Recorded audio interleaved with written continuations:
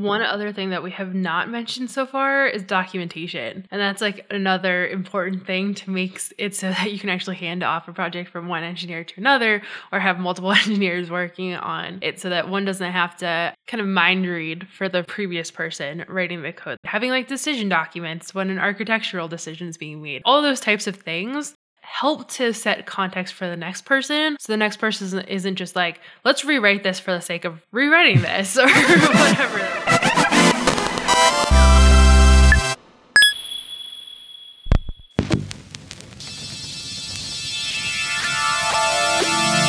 This is JS Party, your weekly celebration of JavaScript and the web. If you're new to the pod, don't forget to subscribe. Head to jsparty.fm for all the ways. And if you're a longtime party animal, thank you. We appreciate you listening. Check out our membership program at changelog.com/++. Drop the ads, get bonuses like extended episodes, and directly support the show.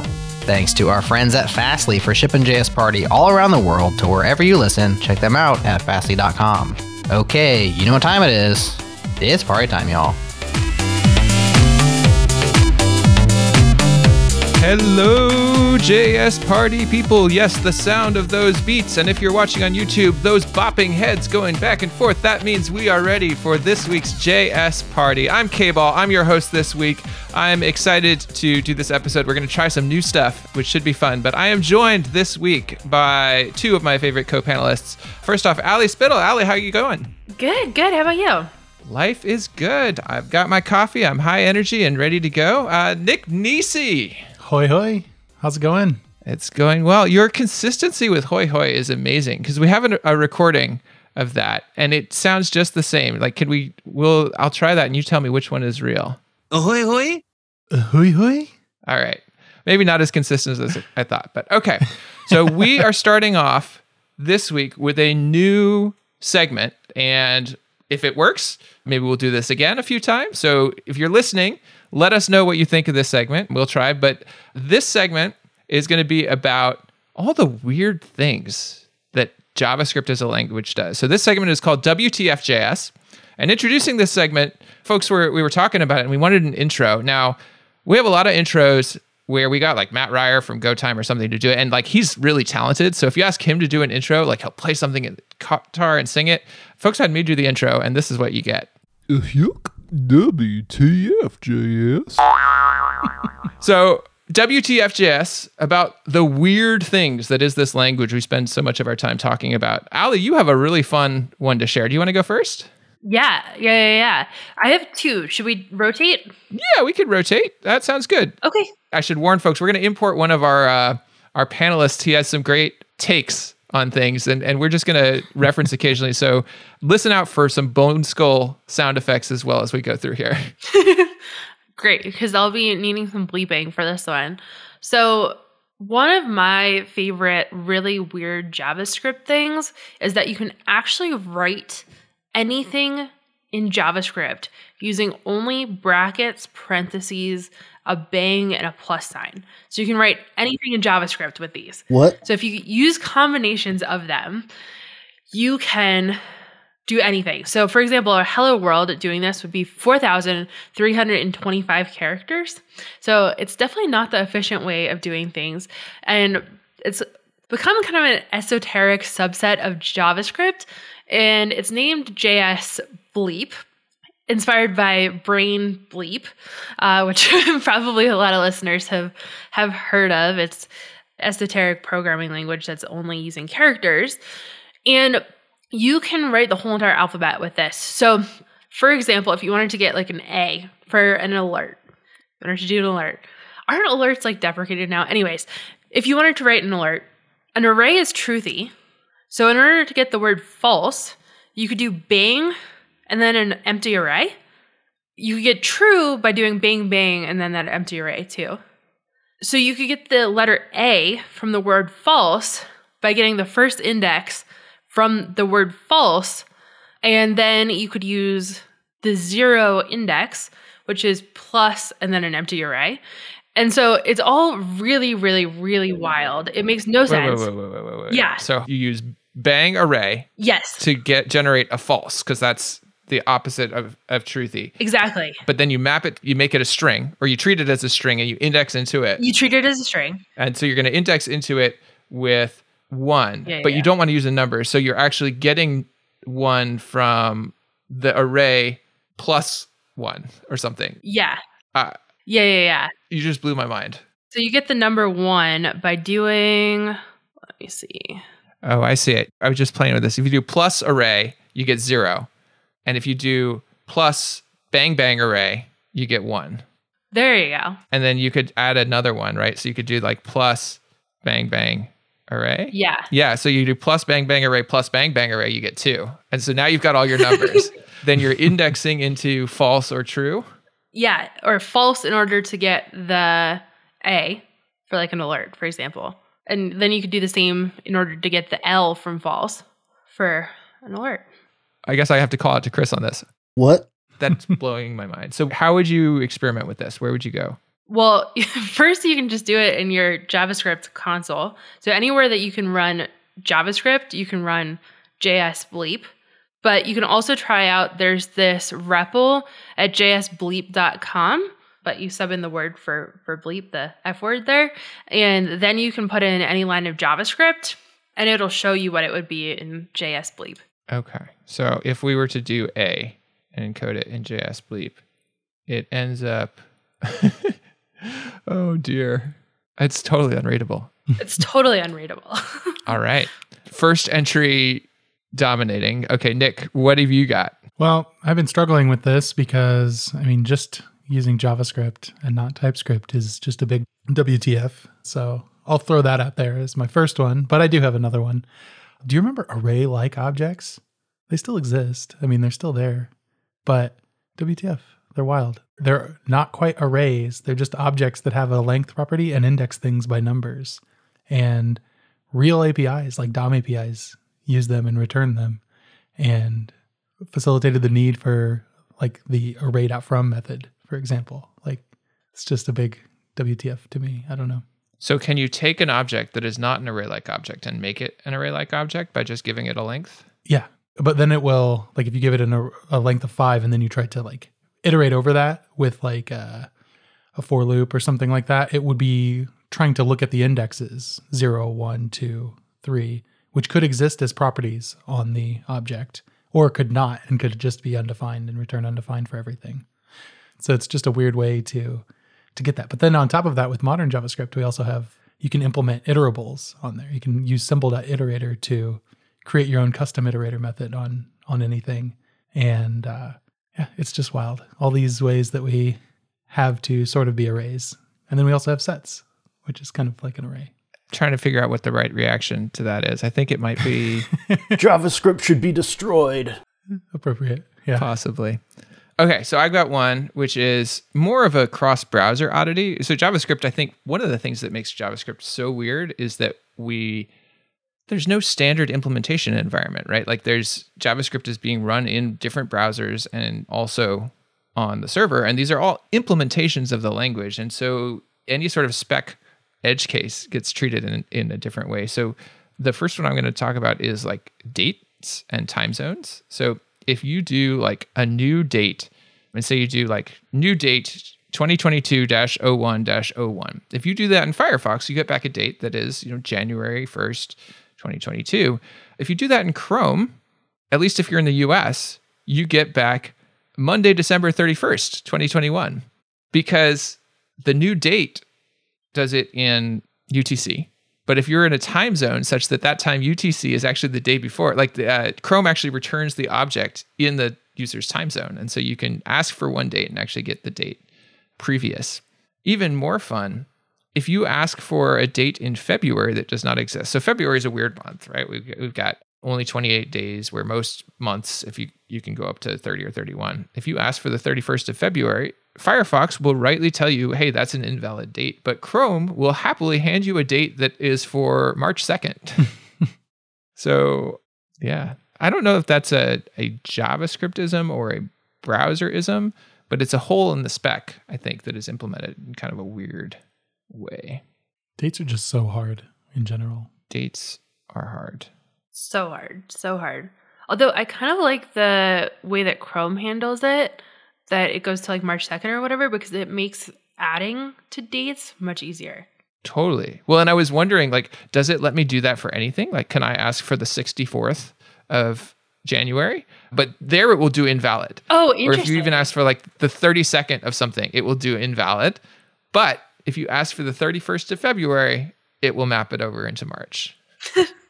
So interesting. I wonder what the cutoff is. I don't know. Yeah, I guess we'd have to like dig into the source code or something, or try it. Cool. Ali, you said you had another one as well. Yeah, and so this is more of a programming oddity, and it's not even really an oddity, it's how it's supposed to be. But if you've ever done like 0.1 plus 0.2 in JavaScript, you'll notice that you get like 3 point and then a bunch of zeros and then a 4. You've probably done this before. You've done like float math and like seen this really, really random number show up. I have it happen if I handle like a shopping cart or whatever with floats instead of strings, or instead of doing the integer math or whatever. So this is a thing across most programming languages.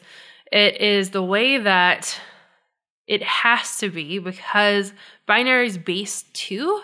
And so it only handles like 1/2, 1/4, 1/8 cleanly. And so something like 1/5 or 1/10 would be a repeating decimal. And so this is expected that it needs to have, in order to be properly represented in binary, is to have like this weird number at the end there. So that's my other favorite one, is that there's actually a reason for this. And there's a website that explains this really well. It's called, so the subdomain is 0, and then it's 0.3, and then a bunch of zeros, and then 4.com. So we'll leave that in the show notes. But I like these little like explainer sites that explain these really niche concepts. Mm-hmm. There are a lot of them for JavaScript. Yes. You need to get exactly the right number of zeros. So I just checked to see if they like reserved the other domains if you like typo it. So how many zeros is that? It's like 1, 2, 3, 4, 5, 6. It's like 15 zeros. So 0.3 followed by 15 zeros, I think. Yeah, I think it's 10 to the negative 14th is what it says down in the footnotes. So that would track. That's a fun one. Nick, do you have any other JavaScript weirdities that you want to share? Yeah, I'll share one more. These are all things that you never really run into, hopefully, in real life code. So the number in JavaScript, like the number object or number constructor, has some constants on it. It has number.min value and number.max value. And those are some ridiculous numbers, ridiculously high numbers, or ridiculously low numbers. If you take the min value, which if you just print it out, it's 5e to the negative 324th. If you do an a comparison on that and say number.min value is greater than 0, it becomes true, even though it's a negative value. Just amazing. Is it a negative value? 5e negative, that's like 5 is positive, right? So it's going to... Oh, wait. Yeah, you're right. It's like 5 in the 324th decimal place past the... or points past the decimal. Because you can do negative min value, number.min value, and then it's false too. Yeah, you're right. But you can still have negative values and you can have 0, right? And so it should be the minimum value that you can have, but it's not. Mm-hmm. It's like the smallest fraction, not the most negative. Yeah. And I think that it's just taking that float and converting it to an int and then doing the comparison to 0, which is why it's coming out that way. Interesting. There's always lots of fun, simple explanations as to why those things happen, but it's very fun. I see there's also a number.max safe integer. I don't know if this will do it for you, but if I do in Chrome the max safe integer plus 1, it shows me a number that is one more. But if I also do max safe integer plus 2, it actually shows me the same number. So if I do number.max safe integer plus 1 equal to number.max safe integer plus 2, it says true. But if I do plus 3 on one side, it says false. Yeah. So at least in Chrome, it's jumping in some weird way. Yeah. I'm trying in the node REPL too, and I was trying with the min safe integer and subtracting 1 and subtracting 2, and those are identical. And then subtracting 3 is 2 more, or 2 less, I guess. And then subtracting 5 is 2 less from that. I think That might be just a Chrome bug, but that sounds like JavaScript should be destroyed. It's just like physics, right? JavaScript is the black hole that physics falls apart around, or that number addition falls apart around.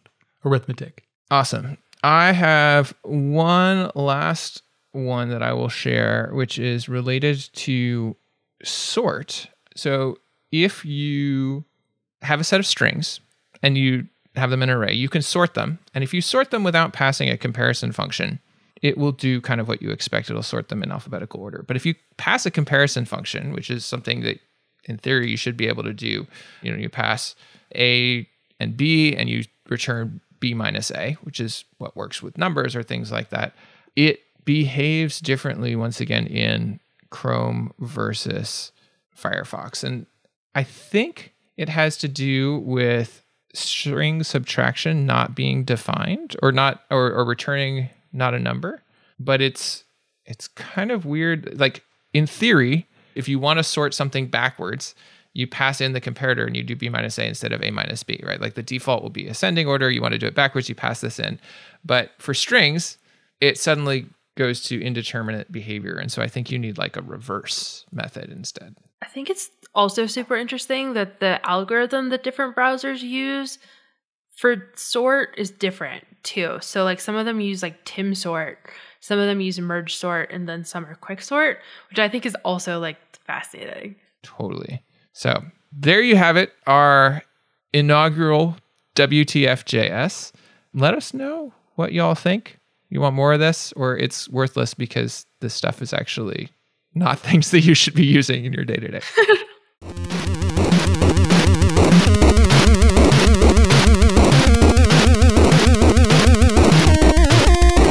Talking about maintainable code bases, let's just have a little bit more of a conversation about what makes for a maintainable code base. I mean, I think not using JS bleep comes to mind. That's a big one. It's really hard to read a 4,000 letter long hello world. That is kind of an interesting like code obfuscation. And if you're trying to like get something in that people aren't going to understand, like you could do something there. But yeah, but for the most part, don't do it at home, folks. Is there a way to go backwards from a JS bleep to what it was trying to do? Ooh, I don't know if there's an interpreter for it. I mean, you could just execute the code, run like a console log on it instead of or like an eval and then to a string and then console log or something, but that'd probably be how you'd have to do it. So what else have y'all seen that makes for making a code base maintainable? I feel like we all want a maintainable code base, right? We all want something that is, this is going to be easy to maintain and it's not going to keep blowing up on us. We're not going to have the team slowing down because the code base is hard to maintain. But like, what does that actually mean to you? Well, there's some basic things that really used to be much more of a problem, but aren't really in today's world. And that's like code style. We used to maintain a manual code style document that was like, you should have a space after an if statement, but before the parentheses and things like that. But we don't have that anymore in like a document style. We just have tools like Prettier or some other formatter that just formats it for you. And as long as everyone's on board with that, then all the code looks the same in a good way. And it makes it much more readable for everyone. Yeah, it saves you from having to like have arguments within code reviews. Like, hey, I don't like the semicolon. Well, okay, well, automated, doesn't matter anybody. Yes. We have a guide for this. Yeah, some of the choices, Prettier or like Black or the Python formatter or like all these different formatters, some of their choices are really weird, but it does stop the arguments. Definitely. And you can really use that as a tool. Like I write the most concise code, like on a single line, I'll write things very quickly and then I'll hit save and Prettier will format it for me. And so I can like use that as a shortcut to write code fast and then it just gets prettified as I go. That's what I do for sure as well. It's too much work to worry about indentation myself. I'll just have my editor do that myself for me. I think another really, really important one for maintainable code bases is an appropriate level of abstraction. I think that sometimes you can go really, really heavy on abstraction and it makes it so that the code base is impossible to navigate, especially for somebody joining that code base. They just can't figure out where to find things. So if there's like 18 levels of inheritance or something like that, that makes it very, very difficult to find, hey, this is where this attribute's coming from, or this is where this method is. But then also on the inverse, if you are rewriting things over and over and over again, that also becomes impossible to maintain because then you have to update things in 18 different places every single time that you want to update something. So having like a very appropriate level of abstraction is difficult to do, but I think it's one of the most important things for making it so that more people can contribute to a code base and that code base is able to live a long time. So how would you define or measure, or like what are the smells or whatever that say this is the appropriate level of abstraction? Ugh, that's a good question. I don't know if there's like a set of finite rules that I would have, but I think one of the biggest things, and I guess this is less relevant because object-oriented programming isn't as like hot in JavaScript right now, but that is something that I saw all the time when I was a software engineer working on the back end, is that there would be so many levels of inheritance that it would just be impossible to figure out where things were coming from. So having like a set rule on your code base, whether it's like 3 levels of inheritance or 2 or something like that, where you can have abstractions, but you make it so that they're at least possible to navigate. I think that that's important. I also think that when you're cleaning up duplication, thinking about, hey, like, is this something that's going to be duplicated twice, or is this something that's going to be duplicated 50 times? And if it's something that's just going to be duplicated twice, maybe, just maybe, think about like, is this going to make the code base more complex to abstract this, or is it going to make it more readable? So I think thinking about those types of things is important. Another smaller thing, and I used to read a lot of Sandy Metz earlier in my career, like obsessed with her books. And I know that they're Ruby oriented, but I think that they really do apply to any programmer. I've never really been a full-time Ruby person myself, so I've learned a ton from there. And I think another thing that she mentions is having relatively short classes, methods, and functions. So having like 100 lines as your length for a class, which I think that those rules can be bent a little bit depending on your individual code base. But I do think that if you're going to a file of code and it has like 4,000 lines of code in it, that becomes very hard to navigate as well. And I do see that like all the time still. Those really, really long files or these really, really long classes. And also like a function should do one thing and one thing well. And if it's doing like 3 different things, if the function should have an and in the name of it, that's another sign that it's going to be very difficult to figure out what that function is doing and to update it in the future. So her rule is like 5 lines of code for a method or function. And I think that in a lot of cases, that's a decent length as well. Maybe you could double that for your code base or something like that. But again, if you're getting to like 100-line functions, which again, I've seen in production code bases, it's sometimes like, maybe we should rethink that. It's going to be pretty hard to maintain that. Totally. Well, and you've alluded to something that I think is good, which is like most of these rules should be rules of thumb that occasionally you'll find a case where it's not appropriate and you should not get in a fight over a 6-line function, just because 5 is your line. Maybe sometimes you actually need 6 lines, and especially like white space sensitive languages like Python, or if your prettier format in JavaScript extends how you're doing it, like don't fight over that number, but it is a good rule of thumb. I think this question of like what's the right level of dryness is really interesting. Yes. Mm-hmm. The industry was obsessed for a while about dry everything. And I remember having a conversation a long time ago with Michael Chantastic from the React podcast, and we recorded an episode with him, and we were talking about like dry code is dead code. It's code that's not changing, and that can be really good for something that's well understood.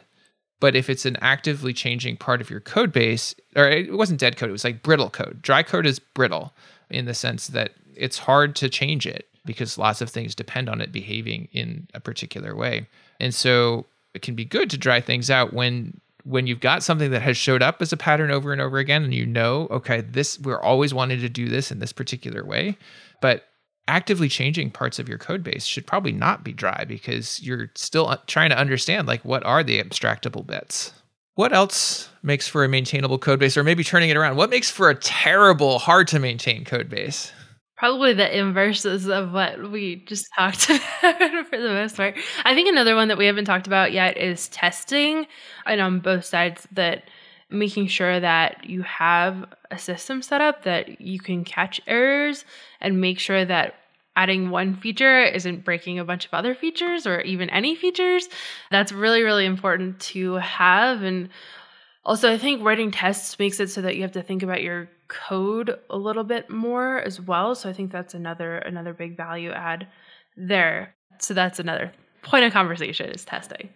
Yeah, and testing the right things, having a testing code base that you trust too. Like if there's any, we have occasionally some tests that are I'm forgetting the word for them, but they intermittently fail in areas, and it makes us really skeptical about the code.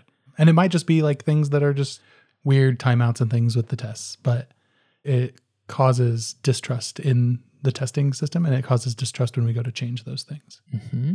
I was going to go in a similar direction, but talking about testing at the right levels of abstraction. So backend models, unit testing, really fine-grained unit testing can be really useful.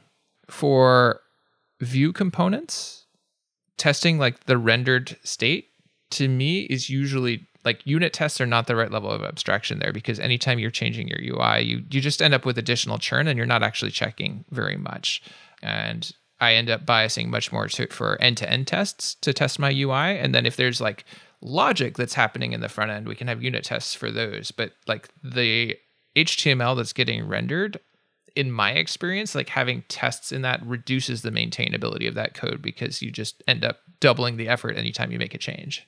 Let me ask you a question on that, KBall. Mm-hmm. When you say end to end, what's the end and what's the other end? Is it from this end of the component to that end of the component, or from this end of... No, whole stack. So get a database booted up, render your application, use Selenium to drive through it as an actual browser, as a user would. Build yourself utilities for logging in and getting yourself all in the right state, but testing the UI as a user as it connects all the way back through your API. Mm-hmm. Now that's a complex setup. Mm-hmm. Does that lead to issues because it's harder to just spin up quickly? Maybe it is. I don't know. Yeah, that's a good question. So we run end-to-end primarily in our CI tools. Mm-hmm. So it takes a long time. The end-to-end tests are the slowest part of our testing. And this actually kind of gets to another area here. So not just tests, but tests that run automatically, tests that don't require cognitive overhead, remembering to run them, doing something like that, but tests that run anytime you push a change and you're submitting a pull request, that all the tests pass and they catch things, I think is a huge part of what makes for a maintainable code base. And this actually, there's a whole realm we can talk about there in terms of practices, right? Having a general team practice of always having a clean trunk or main branch that can be deployed, so that you reduce the cognitive overhead of, wait, if I'm doing this change, do I have to check with these people or check this thing before I can push it out and do things like that? That's not necessarily anything in the code itself. It's a practice for how you keep the code and how you approach the code and what qualifies as done, but makes a huge difference in your sort of sense of maintainability, because now if an issue comes in and I want to do a point fix and deploy it, I know I can. Yeah, and kind of not really leading from that, but another similar thing is having tests run automatically is a really good thing. So having a whole CI pipeline, but also just thinking about your review pipeline and how code reviews get done. We utilize a tool that GitHub provides called a code owners file that lets you specify files or globs of files that are owned by a particular team. And so anytime, you can freely go change whatever files, but the code owners file will just automatically tag the appropriate people to be a reviewer on that pull request as it goes through, just to make sure that you have kind of more domain level experts looking at things before they're getting merged. Ooh, that's cool. I didn't know about that feature. I'll put a link in the show notes on that. I want to look into that. Anything else that comes to mind, either on the absolutely you should be doing this or absolutely you should not be doing this? I think one thing that helps in terms of maintainability is in kind of going in that tooling direction, like typed code makes a big difference in terms of maintainability because Yes. it has a whole class of issues that you can catch now at compile time without additional requirements from the user to think about it. I think I spent a lot of my career in like loose typing, duck typing worlds, and there you have to be extremely thoughtful about how you write your unit tests to handle and catch classes of errors that the type checker will catch for you without you ever having to think about it. And so it makes both writing new code, but especially refactoring code, changing code, just so much easier that it dramatically increases the maintainability of your code base. And there are, even for, TypeScript is a great example. In Python, there's MyPy. Like even languages that don't have strong typing have abilities to add that level of protection at this point. Mm-hmm. I think one other thing that we have not mentioned so far is documentation. And that's like another important thing to make it so that you can actually hand off a project from one engineer to another or have multiple engineers working on it so that one doesn't have to kind of mind read for the previous person writing the code. Like, why were these decisions made? Having like decision documents when an architectural decision is being made. Like all those types of things help to set context for the next person. So the next person isn't just like, let's rewrite this for the sake of rewriting this or whatever. Like, what was the context there? Why did people make those decisions? So there's a lot of different layers of documentations, from code comments to more like centralized true documentation for a project to like the decision and architectural documents from the beginning of the project. And I think keeping all of those and making sure to surface them is another really important part. Mm-hmm. Totally. I was going to say kind of towards the, using types, which is another form of documentation, really, but using code generation whenever possible, specifically for things like don't be manually typing out the responses that you get from, your server or your database or whatever. Have those be automatically generated. And there's great tools that can do it from GraphQL or from REST schemas and just generate them automatically so that they're always 100% correct. And then you don't have any ambiguity or incorrect types that you're working off of. Totally. Going in on the documentation a little bit, which I love that you brought that up, Ali. I think one of the things that I've seen be challenging, especially for newer developers, is to know the right level of documentation and commenting to put in. A rule of thumb that I've heard that I really like is that if you're commenting in a file, like within a function or something like that, comments should always be a different level of abstraction than the code. So either a higher level of abstraction, communicating the why behind this, why would you use this function, why would you do this, or a lower level of abstraction where it's like, okay, here's the details of why this algorithm works. I think a lot of more novice developers or folks who haven't thought about it deeply will comment at the same level as their code. I'm going to change this thing to this thing. And the code should already do that. Should document it itself, yeah. Yeah, it should document itself there. Where the additional commenting is really helpful is that additional context that's at a slightly different layer of abstraction. For sure. The comments should be the why, not the what. Mm-hmm. Have you encountered other good guidelines for like right level of abstraction to do in design decision documents or the other types of documentation that you brought up? Ooh, I don't know if I have direct rules for them by any means, but I think that having those is important. I think I've worked at a lot of like early stage startups, and those things just do not exist whatsoever. And then working at a bigger company, having to do like reviews before any code is written of here's the plans, here's what we're going to do, here are the thoughts behind this, here's why these decisions were made. I think that that's like incredibly important because I've seen so many times where it's like, okay, we've got this Python code base. Let's now rewrite it in Ruby because that person who was writing Ruby before or the person who's writing Python left the team and we don't understand why they decided to do it this way. And so like, let's just start from scratch. And it's just not productive. And so having to think through those things, justify them to other people so if people disagree, they can disagree then rather than after the code base is written.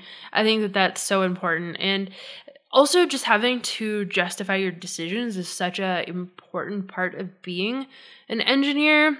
But then the documentation point for maybe like an API or something like that, having it laid out, like here's how to use this. You don't just have to guess. You don't just have to dive into the code in order to figure out how to use your API, or documentation to explain how the code base is organized. That's another huge one, so that more people can jump into it and they don't have to spend like a week trying to figure out where the class for this is. I think that all of those are things that really, really help out. Totally. Something you were saying reminded me, I was having a conversation like this on what belongs in a design doc. And a couple of things that I have been thinking about and trying to advocate to folks as well are like the things you considered that you chose not to do. Because I think a lot of times we bias towards we forget the negative space. We talk a lot about where we landed in our final thing, but we don't talk about what we ruled out and why.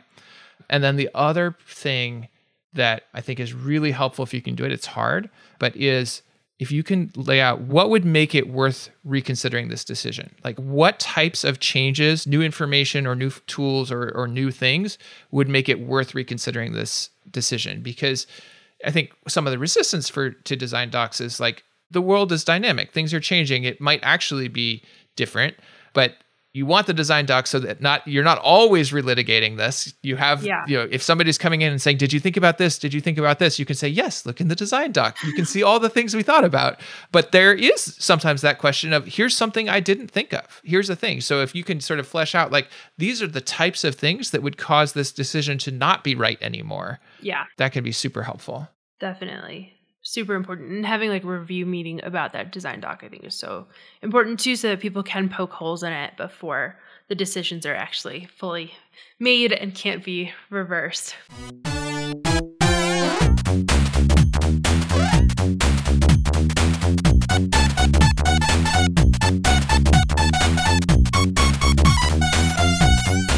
So we wanted to talk a little bit about the current moment in tech, because it feels like if you're on Twitter or you're watching things, the zeitgeist has shifted within like weeks from this is the hottest market for engineers in history. You can never, you have dozens of job offers, and like if you're hiring, like you just can't find people, to oh noes, everything is stopping. In like weeks it has gone there. And there's like Y Combinator put this memo out about like plan for the worst, try to do all these things. And Sequoia has a deck, and like all of these different things. So I thought it might be worth us just sort of talking about what's actually going on. Like what's causing this? Is it as bad as people are saying? Like, and what should people do about this? So I have lots of thoughts because it's been top front of my mind, but I'm very curious what y'all have seen and heard and how you're thinking about this. I'd be lying if I said it didn't cause extra anxiety, just thinking about it a little bit. It's been on my mind because you're right, it did just go from you can leave and get 30 to 50% just by, hopping companies to maybe I won't have a job next week. And I don't think that's the case for me, but like it does seem like the tides are shifting. But at the same time, like, is there a delineation that can be made between like some of the like more venture-backed startup companies versus like more established companies? Because at the same time, we've seen articles about like Microsoft doubling their compensation budgets for the next year. Yeah, I think it's unreal how fast this has turned. And I think that, the economy in general has clearly shifted with the response to inflation, and then also the shift in the markets as well. I think that even a lot of software engineers, a lot of our compensation is based on the company stock. And so that has dramatically decreased for a lot of people over the past few months as well. So even if you're at your current job, you're probably still affected, even if you haven't been laid off. And so I think it's a really interesting economic moment of, will this be a recession, which is a very scary thought, I think, for a lot of us. Or is this just a momentary thing? Is it just that things are shifting and we're kind of correcting for the fact that a lot of these companies boomed really, really fast due to the changes in our lives due to the pandemic. So I think that we'll have to see. I don't think anybody knows. Like, people who work in finance have predictions, but I think it's a really, really hard thing to predict. And there's lots of conflicting predictions out there. But it's a tough time, and it's really, really wild how fast it shifted from, like, you got to leave your job. You got to get a new job while everything's hot. Like, software engineers are getting paid $1 bajillion a year now. Everybody needs to take advantage. Like, these, I'm sure that everybody saw all the rumors on like social media about Web3 and how much people were making in that realm. And then, I mean, that crashed overnight as well. So it's a really, really crazy time, both for us in tech, but also I think outside of it as well.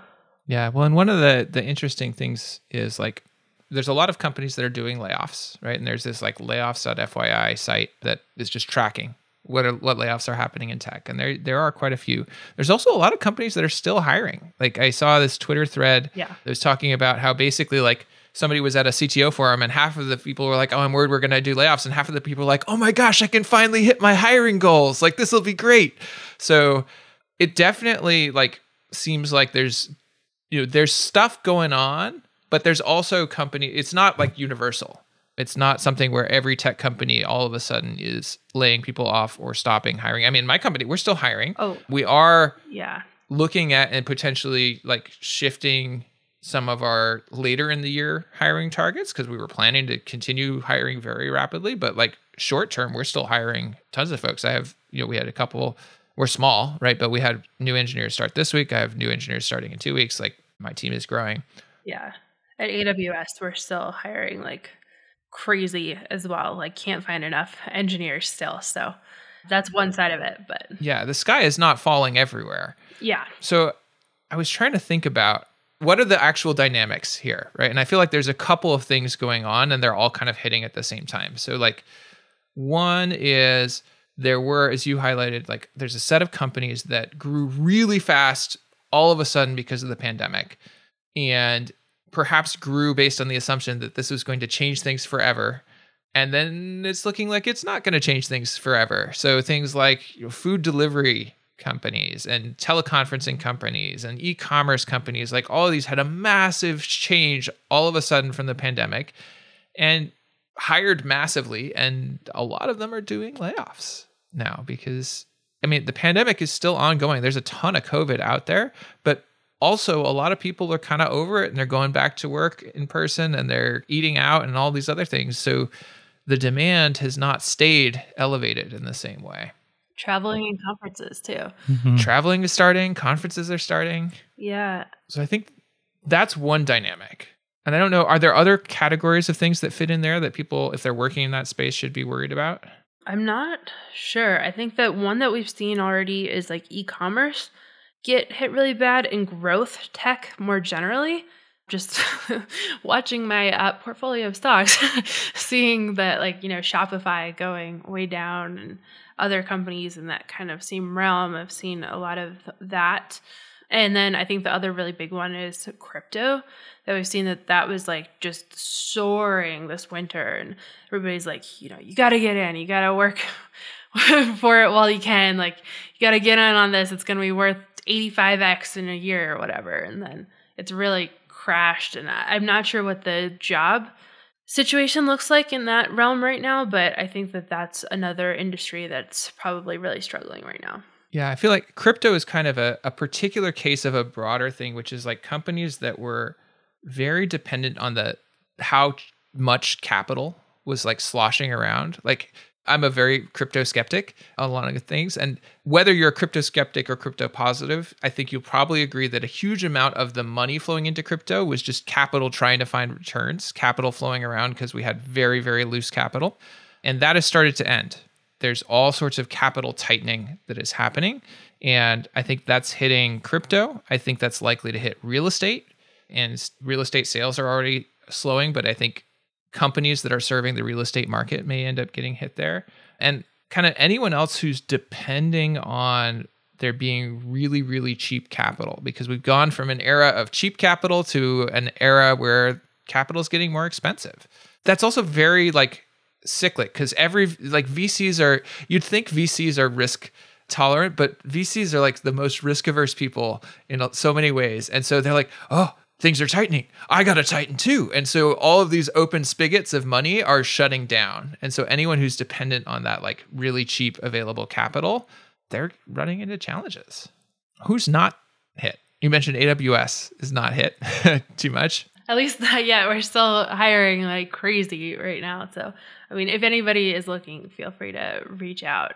I can definitely set you up there. But I don't know. So far, being at a bigger company, I've felt a little bit isolated from it personally. But that's just been my experience so far.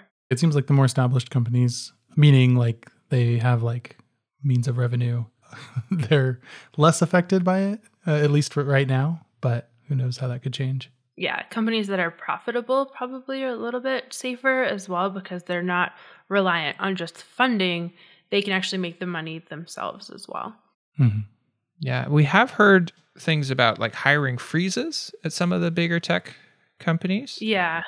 Let's see. I know Meta had one. Did Google as well? I'm not sure. I don't think Google, but I think Twitter, which I guess is less big, but that makes sense though. Weird in the middle there. And Meta, like they're betting everything on something that's not going to be ready for years. So yeah, it makes sense there too. It seems like social media in general might be a little bit impacted, which I think goes along with what we've been saying is that social media grew a lot during the pandemic because people were stuck online. They couldn't see people in person. And so it makes sense that they might be declining or shrinking a little bit due to the change in people's lifestyles. Totally. They're also very ad focused. And so depending on where their advertising money is coming from, like, yeah. I don't know how many of our listeners remember back to like the 01 crash, but a huge amount of that crash was because all the ad-focused tech companies, their revenue was being propped up by other tech companies. And so some of them started and then that cut everybody's revenue all at once. Tech has diversified massively since then, but I wouldn't be surprised if, for example, a lot of Facebook's ad revenue was from other companies that had grown massively during the pandemic and are cutting back.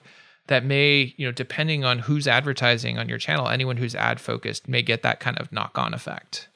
Yeah, we're hiring as well. We're much smaller than AWS, but if you're interested in working in a small company, you can hit me up. I know there's lots of folks out there still hiring. So I think coming back to what should an individual do if you're concerned about this, which, it's fair to be concerned. I think there are going to be a lot of people impacted. So Nick and Ali, what would your recommendations be for people who are maybe feeling a little bit uncertain? I think my first piece of advice is that if you're already employed somewhere, it's probably a pretty good time to stay there and not to job hop for the most part. I think for the reason that at a lot of companies, like layoffs are first in, first out, or last in, first out, I guess. So if you were recently hired, you probably have a better probability of being one of the first people laid off. And so I would suggest if you've been somewhere, it's probably a pretty good time to sit tight. But if you were laid off, to definitely reach out to your network. A lot of more tech things are happening right now. And so make sure to solidify that. It's also a good time to learn new skills and make sure that you're keeping on top of the industry. So that would be my basic advice. Yeah, I was going to say kind of the same thing. Like, don't assume too much of a safety net ever, really. You can pretty much be let go at any time for any reason, in this country at least. And it's always best to be a little selfish on that, like looking out for yourself and kind of preparing or having like a basic preparation. You don't have to be ready to walk out the door at a moment's notice, but keep your tech skills up, keep your interviewing skills up. And you can still be on the lookout for those opportunities because they usually stick around for a while. So, like something happens, this is where I'm going to go immediately. And your network is a great first place to start. Well, and you can, you talked about keeping your tech skills up. You can keep your network warm too. Mm-hmm. Reach out to folks even though you're not looking and reopen conversations. How are you doing? How is it where you're working? Are you all still hiring? Oh, okay, cool. And so then if something happens and suddenly you need to find something, they've already got you in mind. You've sussed out where there are maybe opportunities and it's really fast. Now, I'm very network driven, but I've been in the industry for almost 20 years at this point. What about folks who are new to the industry? What can they do to kind of survive and hopefully even thrive in this moment? Well, I think the same is true, that networking, even if that network is new, is so important. And if you can build that network when you don't need anything from them, that's how you're going to build the most authentic network that's going to be there when you do need something. And make sure that the relationship is mutual as well, that you're giving in some way, not just taking. And so for a lot of people, though, that like giving you a job at their company is like really great for them as well. So I'm not saying to, not ask for that or anything like that. But if you're just like constantly asking people code questions or, hey, can you do this for me? Can you do this for me? Can you do this for me? It makes it feel like it's a one directional, like parasocial type relationship. So make sure that it's mutual and that you have things that you're conversing about, that you're checking in on them, seeing how you can help them as well. That's one big thing. Events are happening. So if you're comfortable going to those, it's a great time to do that. But you can also network a ton online too. The best way I've found is to learn in public. Like write blog posts about what you're learning. You don't have to be like a 10x expert in the industry for 50 years in order to write a good blog post. You can have learned something a couple weeks ago and still be able to teach something pretty well to people. And I have found that works really, really well for people trying to look for jobs, is to just teach somebody else something and give back to the community, because you're proving your skills and you're also getting yourself out there. So that's my biggest piece of advice, I think. Nick, anything from you? I mean, Allie, you kind of nailed it along a number of dimensions.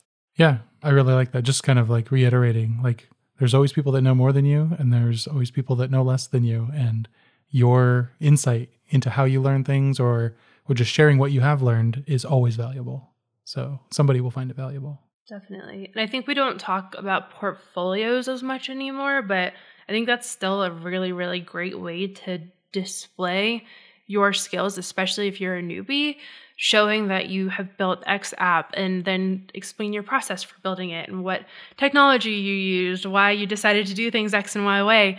That's going to go really far and also actually really prepare you for interviews too, because that's going to be a lot of the things that you're asked, like the trade-offs and all that. So that's another thing that you can do if you're unemployed and trying to become employed.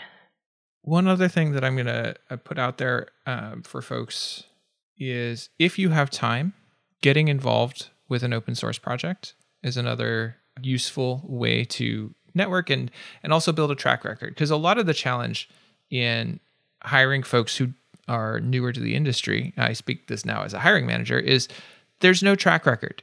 I have no idea, looking at your resume, if you are just out of school or just out of boot camp or whatever. I have no idea if you're one of the boot camp grads who's going to be amazing, or one of the boot camp grads who still doesn't know anything about code. And we can try to figure that out, but a lot of companies won't bother. A lot of companies look, they'll say, not worth our time. And I can tell you, like we're right now, it's hard to filter through boot camp grads. We've got hundreds of boot camp grads applying, and like it takes a lot of time and energy, and we care a lot. So we're figuring out how do we work through this, but it is really hard. And a lot of companies will just say, no, you know what? If you don't have any track record, I'm not even going to bother talking with you. And so looking for ways to manufacture that track record. And one way you can do that is getting involved with open source. And if you can show a history of contribution to a project, that is a track record. The people who are on that project are going to know of you. They become a proto network, a set of people. So I think I hesitate to point everyone there because it does take a time commitment, and not everyone has the ability to put that time in. But if you do, that can be a great way to kind of hack around that lack of track record. Another thing that's very related to that helped me early on in my career is getting involved with like the local community, the local dev community. I'm in Omaha. It's not a huge community, but there's some very niche people that I got to know, and I got several offers and accepted a few just from word of mouth, or from, we knew each other from going to the the Perl meetup or things like that. Like just getting involved early on really helped my career tremendously. It's harder now to give that advice, I think, in a pandemic/post-pandemic world where those things exist or don't anymore. Yeah, I think a lot of them are coming back, but even the ones that aren't, they're still like virtual events, or you can use social media in that same kind of way that we used in-person events back in the day. For sure. I will also say that as a fellow hiring manager, that a lot of times if you can build some sort of relationship with those hiring managers, that tends to help out a little bit as well. So if you can, it just all goes back to networking, right? Of building up that strong network and making relationships. Like I saw this so much. I used to teach at a coding boot camp, and I also used to hire a lot of juniors of this kind of like spray technique for applying to jobs of just submitting a resume every single place you could and applying for every single job on LinkedIn. And in a lot of cases, those types of jobs get like thousands of applicants. And so it's impossible to get to the top of that pile of resumes if you don't have some sort of like knowledge of somebody at the company or some sort of personal outreach or something along those lines. So if you can find, hey, this is like the hiring manager for the role, I'm going to write them an email about how I'm like qualified for it or whatever.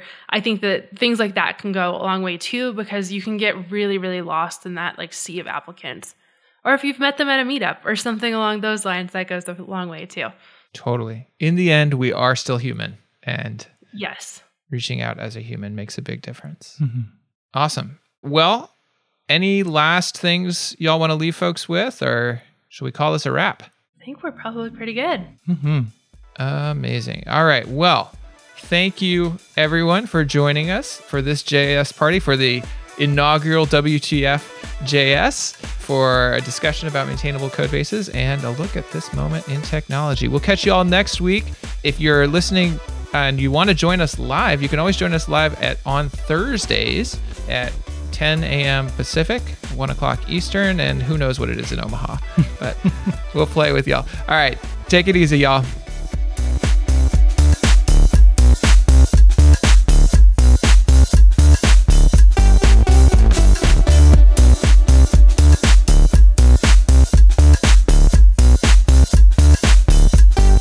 All right, that is our show for this week. Now's a great time to subscribe if you haven't yet. Head to jsparty.fm for all the ways. And if you're a longtime listener of the pod, pay it forward and share JS Party with a friend. We love when new folks join the party and tell us they were personally recommended. So cool. Oh, and here's something new. You can now buy a changelog sticker pack from our merch shop. Or just get one for free when you join changelog++. Yep, we are adding stickers to the bag of goodies you receive for directly supporting our work. Learn more at changelog.com/++. Thanks again to Fastly for CDNing for us, to Breakmaster Cylinder for cranking out the beats, and to you for listening. Next up on the pod, Josh Goldberg, the author of Learning TypeScript, will be our guest. We'll have that episode ready to put in your ear holes next week.